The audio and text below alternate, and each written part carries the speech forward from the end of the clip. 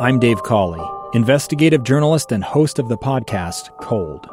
Don't miss Cold's new Season 3, where I look into the unsolved disappearance of Sheree Warren, a woman last seen leaving her job at a Salt Lake City office in 1985. Police cast suspicion on Sheree's estranged husband and boyfriend, but never made any arrests or recovered Sheree's remains. Find Cold Season 3, The Search for Sheree, anywhere you get your podcasts. Welcome back to the program. I'm Lee Lonsberry. We're talking, of course, today about a number of things. It's no longer Super Tuesday, but today is regular Wednesday.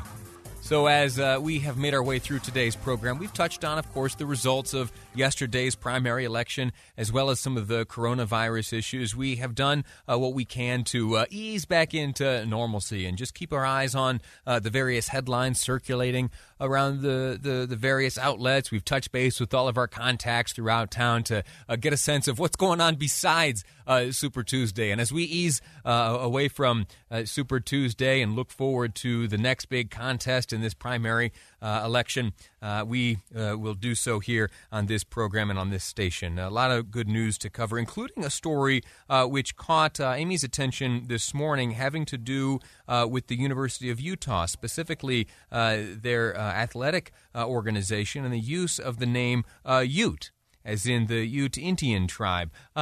This is an issue that really has been recurring throughout the country, not just here in Utah, but around the country, particularly up in Washington. The Washington Redskins, the football team, they periodically come under attack for what some call the insensitivity of the use of the word Redskin in reference to an athletic team, that being, in some instances, a reference to Native Americans, a derogatory one sometimes. But interestingly, here in the state of Utah, things are a little bit different.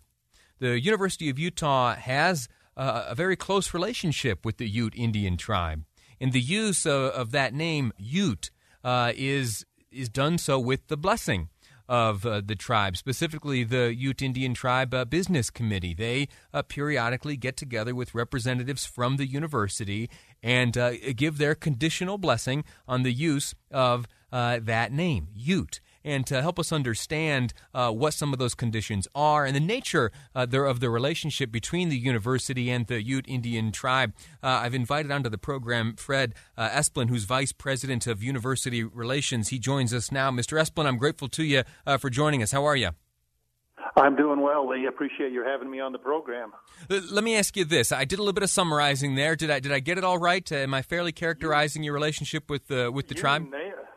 No, you absolutely nailed it, Lee. I don't know whether to congratulate you or Amy, but yeah, you've got it straight. Give all thanks to Amy. She's the one that keeps us all straight here on the program.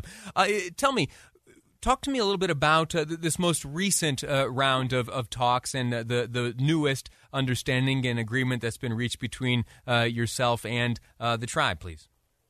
Yeah, happy to do it. And as you explained in your preface, it really is a model in the country. There are only 3 universities in the country that still use the Indian name: the Florida State Seminoles, Central Michigan Chippewas, and us, University of Utah Utes. And we only do that with the explicit approval and blessing of the Ute Indian tribe. We, 15 years ago, entered into a formal memo of understanding with the tribe that we renewed twice, including this one just this week, that they formally give permission for us to use the Ute name. And in acknowledgement of that and appreciation for that, we agree to inform and educate our fans and the public and our students about who the Ute people are. They're not just some ancient people. They're contemporary people living, full, vigorous lives. And we explain who the Utes are. We scholarship their students when they come to the U. And we basically help them in ways to help prepare their own young people for school. One of the MOU's memo of understanding is really pretty much the same for the last several years. The new thing they did ask for this year that we were happy to do was to build into our freshman orientation and the information for students transferring to the university background and context on the tribe and who they are. So we think it's a model, and they tell us, to the best of their knowledge, it is too, and we're very happy about it. And they are happy as well. They're grateful to you for the lengths through which you've gone, including this new piece of education that will be added into freshman orientation, as you mentioned. Students that are transferring into the school. What's the curriculum of that portion of orientation? What will be shared with the students, the incoming freshmen and the transfers? Our Student Affairs Office is, we've always done a little bit of that, but they're going to do a more robust job, and they're working on that now. But it typically would involve both some history as well as what the tribe is today. As you know, we in Salt Lake County and Utah County and Juab County and San Pete County, we're on ancestral land that the Utes lived on for centuries.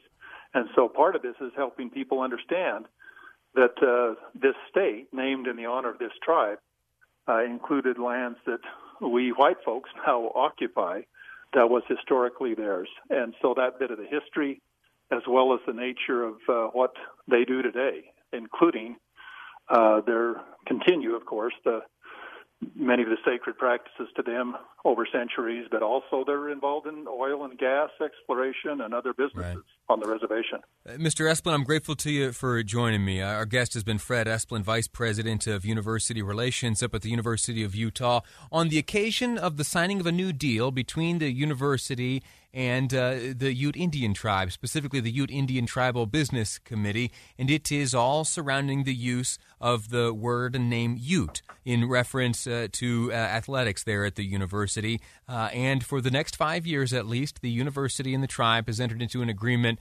which gives from the tribe to the university a blessing and the okay to use that Ute name. Sir, I'm grateful to you for your time, and I look forward to speaking to you again.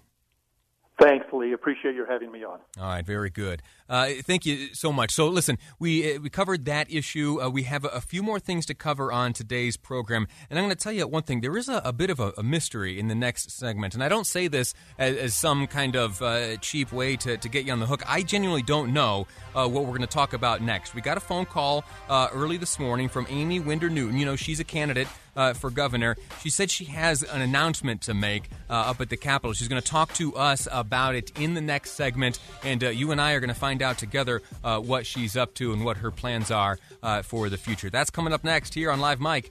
I'm Lee Lonsberry, and this is KSL News Radio.